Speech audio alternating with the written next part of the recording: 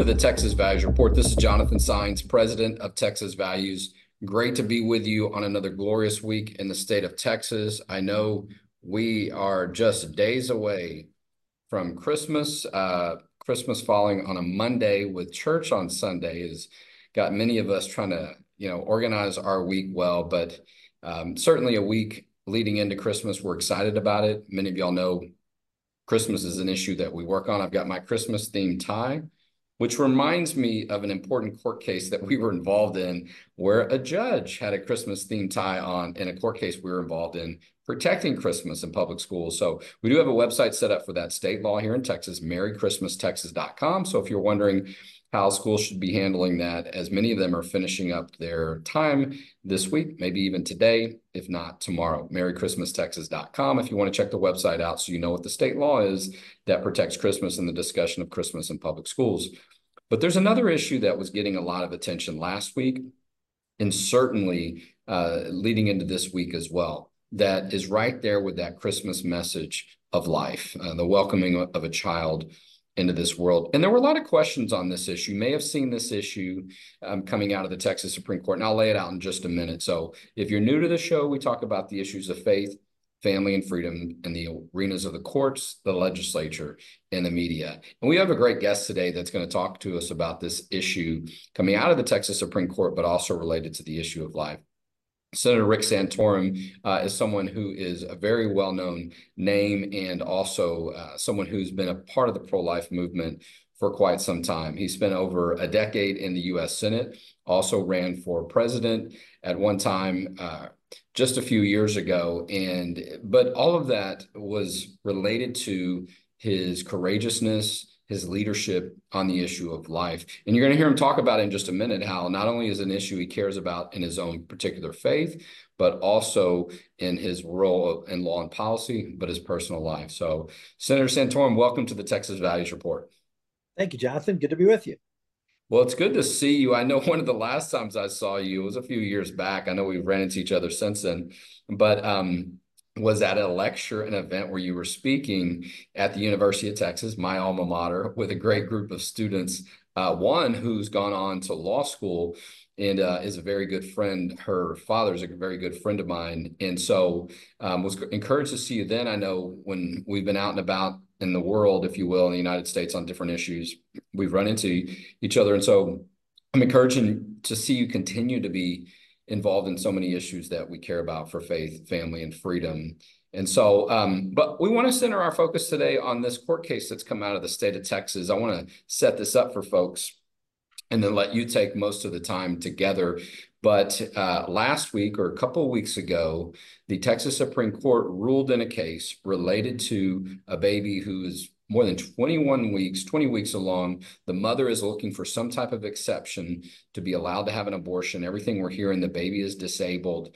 In Texas, we protect life. And so as a result of that, the Texas Supreme Court did not grant her exception. I'll talk a little bit in a minute about why the law was not followed and why the Supreme Court ruling was correct. One of your colleagues, Senator John Cornyn, said this week that the Texas Supreme Court was correct. But less focus was on the baby. And so we tried to shift the focus a little bit more on the baby, not the fact that the mother has now left Texas, I guess going to some other state seeking an abortion. We know you have a personal touch to this issue. Your daughter, Bella, who has had this disability, if you will, trisomy 18. And so we wanted to have you come on and talk a little bit about that, just to help people understand how important life is and how meaningful it can be, no matter how it starts. So. Yeah, we had Bella, as you mentioned, 15 years ago, and a little different circumstances than the case that is in Texas. We did not find out for sure that she had trisomy 18 until 5 days after she was born. We don't do prenatal testing. We accept whatever God has to give us, and we were excited to have Bella, and we were told the same thing that you heard in the press. I mean, the doctors pretty much said, well, trisomy 18, she's going to die in the next few days. You're lucky that she survived birth, and that, they sent her home on hospice care. So 10 days after she was born, we took our daughter home with a hospice order and hospice, attendants. And we quickly realized that that was the wrong diagnosis for her, in the sense that, we weren't going to sit here and wait for her to die. We were going to do everything we could to make her life as beautiful and as long as possible. And what we found out, the more, if you talk to any parent of a child with a disability, particularly a profound disability, you find out that they know a lot more about the disease after a period of time than any doctor does, because it's your life. And so you live with it, you learn from it, and you also just consume volumes and volumes of information, so you can give the best possible care to your child. And so we've become sort of the experts on trisomy 18. And what we found was that that the diagnosis that this is a fatal disability is false. It's not only false because our daughter is obviously alive, so it's not a fatal disability, but there are many other children. There's a fact that trisomy 18 and 13 Foundation, and they actually work with trisomy 18 parents all over the country. Now, if it was a fatal disability, you wouldn't have a foundation that's working with kids. And I remember when I was running for president, I had the opportunity to campaign in Oklahoma, and at the time I met a young lady who was, I think, 32 or 33 years old with trisomy 18. And now she was, I think, the oldest living trisomy 18 person in the country. But the reality is that a lot of these kids can do well and can survive for quite some time and live wonderful lives. Our daughter lives an amazingly beautiful life. Is she disabled? Yes, of course she's disabled.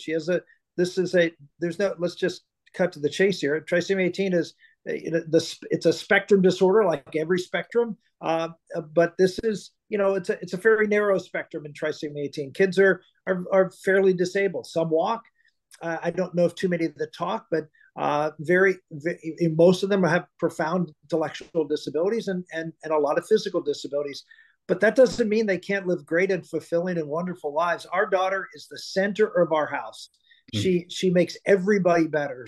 I always say Bella can only really do one thing, but she does it better than anybody I ever met, and that is love. I mean, she is just a font of love. She is always in a good mood. She's just joy and happiness that she brings to this family, and we wouldn't know what our life would be without her. So, people look at human life these days, and they look at it from a utilitarian point of view. Yeah. What can you do? And God looks at us as all disabled. I mean, when you compare ourselves to God, we're all completely disabled. We can do nothing relative to what God can do. And all God wants from us is to love him. And, Bella taught us that lesson, that Bella can't, is disabled, but she can love. And that's all that matters to us. And so it sort of taught me a lesson, and our family a lesson about how to interact with our Father in heaven, that really what we need to focus on loving him better and not worry about all the other stuff.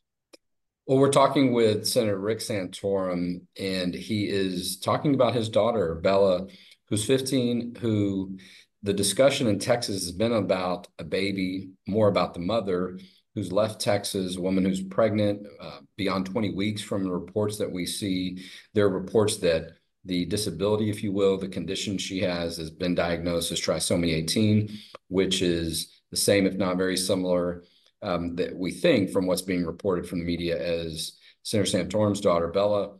And there's not been a lot of focus on that. We've been trying to shift the conversation, if you will, or shed light on that, because a lot of people have sort of wanted to conveniently forget about the child that hangs in the balance in this circumstance. And you can go to our website to see where we've talked a little bit about this court case. Texas has a law that, and there's certain pieces of different laws that sort of layer together that make it clear we protect all human life. There can be some circumstances where if there's some type of immediate danger and it's imminent that they think that the woman could die as a result of the baby being born. I don't know that there's really all that many circumstances where that exists, but nonetheless, that is what the law says. There could be an abortion that be allowed, if you will.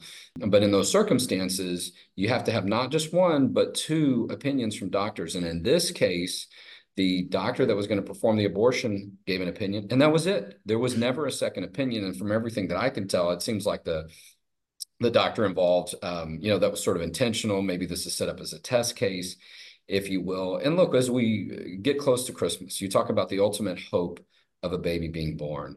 That is what a child and a life represents so often, whether or not we know what the outcome is going to be later on. And there's been that concern that if we're in that position, then we sort of become God, or to your point, sometimes people get these diagnoses before the baby's born and they're wrong. How tragic that would be. And so I love hearing you talk about your daughter and how she's the center. And Well, sometimes she is, when we're and around the holidays, we're reminded of those special memories even more. yeah, absolutely. And I want to address your point about the Texas law and the idea that abortion is necessary sometime to save the life of a mother or the fertility of a mother. That's just I dealt with this issue when I debated on the Senate floor the partial birth abortion bill, because that was it was a late term abortion, and the whole argument was, well, we needed to keep this practice legal to protect, when pregnancies go awry and things could go bad, and we have to protect the life health of the mother, or the baby is going to die, and we need to have this procedure available. We had all sorts of medical expert testimony all over the place, and what we found is, the medicine hasn't changed since then. And the reality is, you don't have to have an abortion to save the mother's life. You may have to deliver the baby. So you might have chorioamnionitis, which is an infection in the uterine wall, which could be fatal to the mom if the baby is not delivered. But you don't have to kill the baby. You can simply deliver the baby and deal with that problem. There are other issues where delivery of a child may be necessary, and that child may not live because the child may be too premature to survive. But you don't have to kill the baby first. In other words, you give the baby the best chance you have. And there may be, like I said, the mother may have to be separated from the child to protect the mother's health, but you don't have to kill the child in that process. You can treat that child with dignity and respect, and give that child an opportunity for life, and deliver that baby and give him or her the best chance of life that you can. Well, and we're talking with Senator Rick Santorum, over a decade spent in the U.S. Senate, serving people from the great state of Pennsylvania, but also known very well as a pro-life leader, 20, 30 years ago, trying to get some discussion and some focus on the life issue. You mentioned the partial birth abortion issue. There was a case like that went up to the U.S. Supreme Court, very different times than we are now. And there's still a lot of work to do on the life issue, but really getting, conversations and getting some things in place that protected life, 10, 20 years ago was very difficult, particularly at a national level, uphill sledding. We had Senator Brown back at one of our events recently, and I was remembering how often he was involved in this issue. I mean, the two of you and others were pioneers.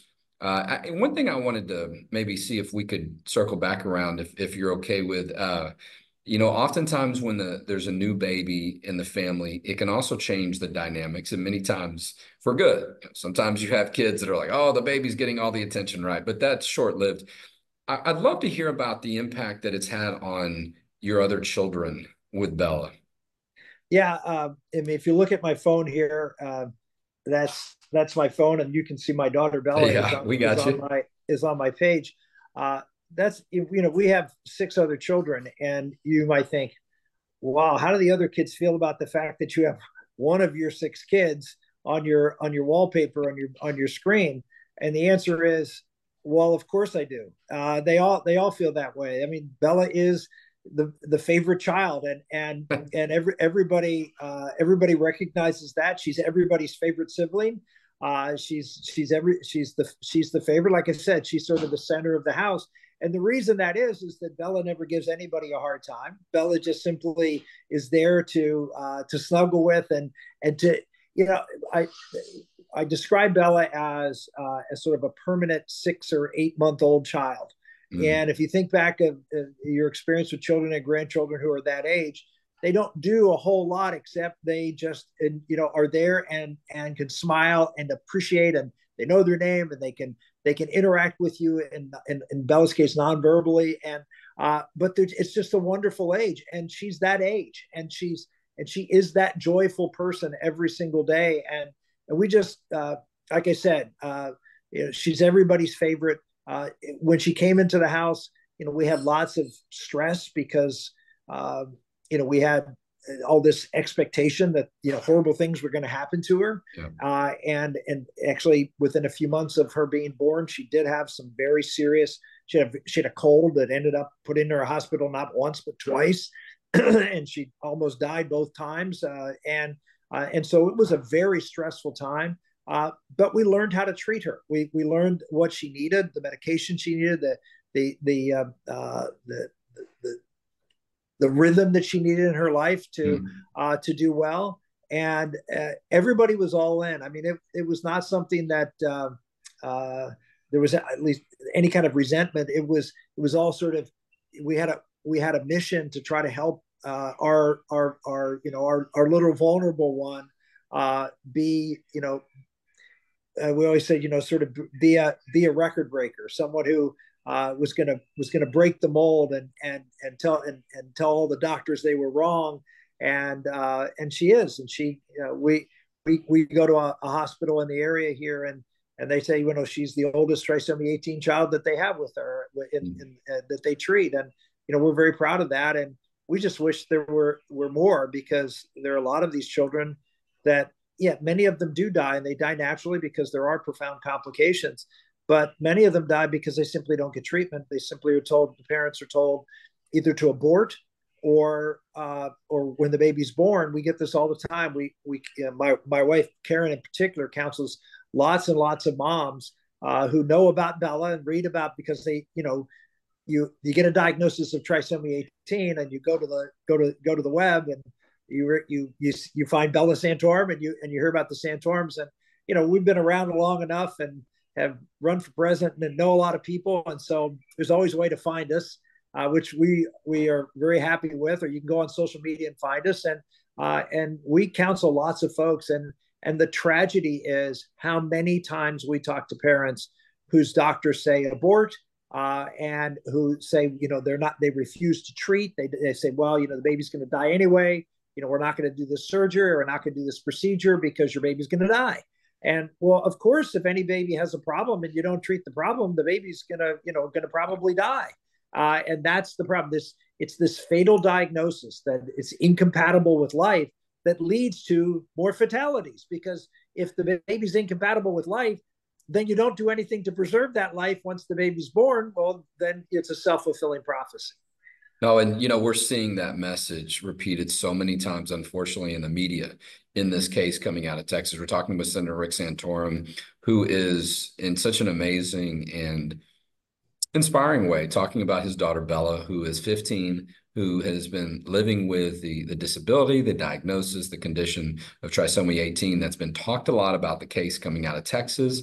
The mother's name is Kate Cox. We've been referring to her daughter, as far as what we know, it's a baby girl, as Baby Cox. Not a lot of people have been talking about it.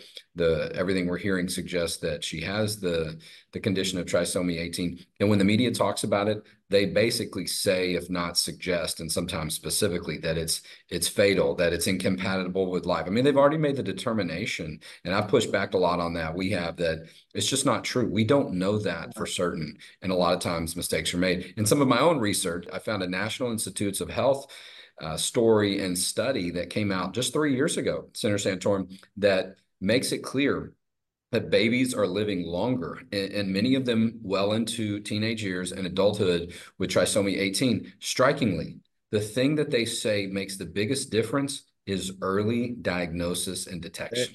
Yeah. Wow. Yeah. And parental involvement and education. Yeah. Yeah. The problem is, and we run into this all the time. And again, Karen, my wife Karen is a nurse, and so she's an amazing mama bear. But a lot of times, parents get bullied into doing what the doctors want them to do. They don't know enough to, or don't feel comfortable enough to stand up to some of these doctors and some of these hospitals who deny care, or say, it's best if you just let the baby die. She's going to suffer a lot, or he's going to have this problem or that problem.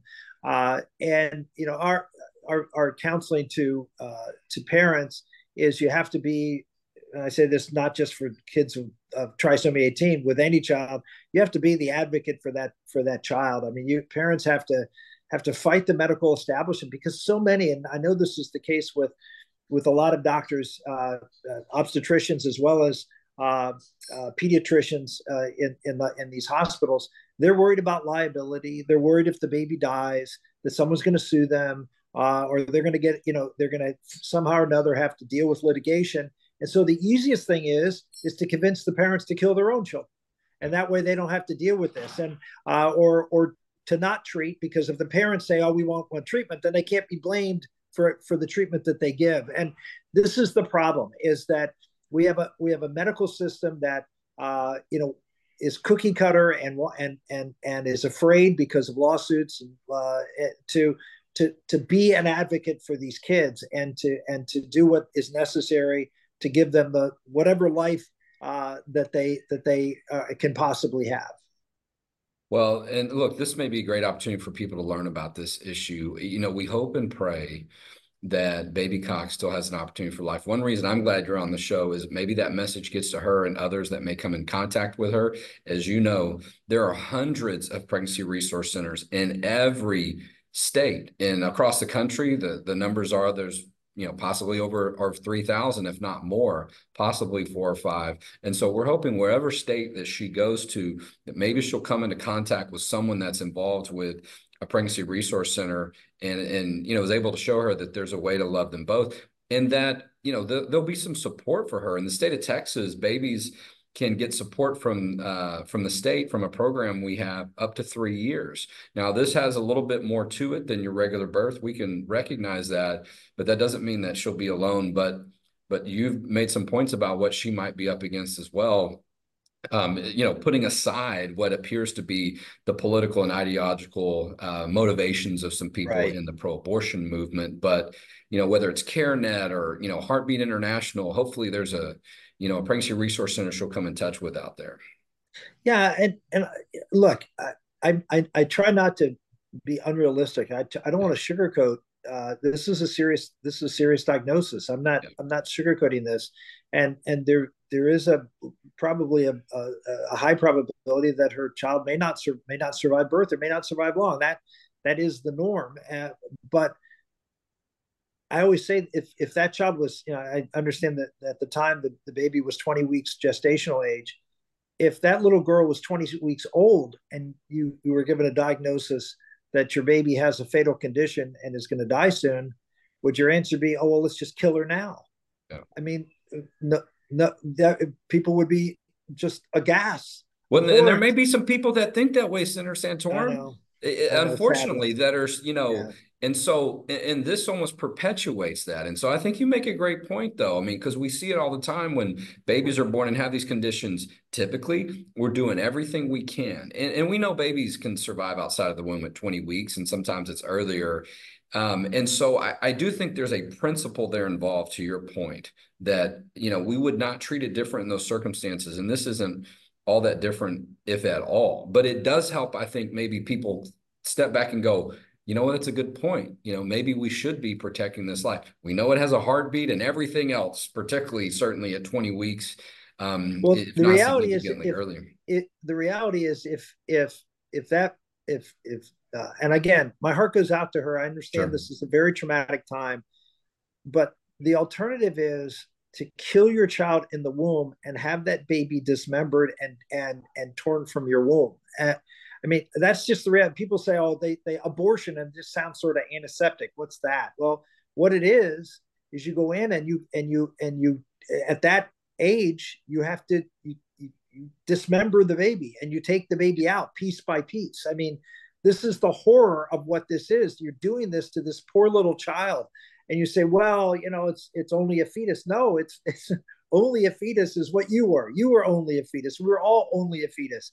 This is a baby that can feel pain, will experience death, will experience the pain of death, and then be treated brutally by having its remains dismembered and taken from the mom. I mean, why would you do that to a baby that, up until the moment you found out that the baby had a disability, you were going to welcome into your home, and you quote loved, right? How Oh, do you turn on that, someone that you say you love, and all of a sudden wish that type of treatment to that little child?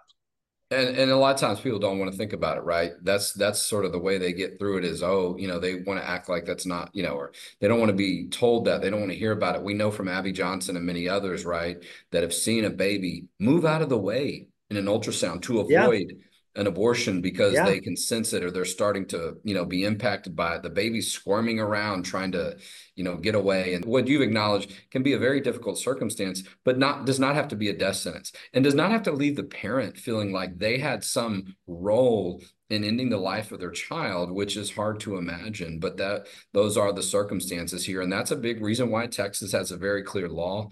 And when it's not followed, I believe the courts are in a position to say this is something that we're not going to allow. We're going to follow our law. But above all that, I hope it, gives you a little bit more, thoughts in your mind, if you will, or however it comes about to enjoy that time with Bella and all of your family.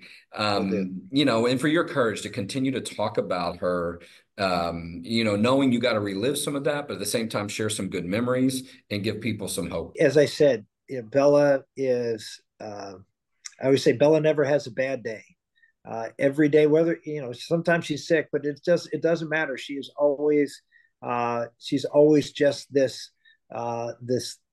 beautiful soul. And we always say in the family that Bella has all the family secrets, because people can sit with her and whisper in her ear and tell her anything you want to tell her, because she doesn't talk, but so she keeps a secret. And it's just she has that it's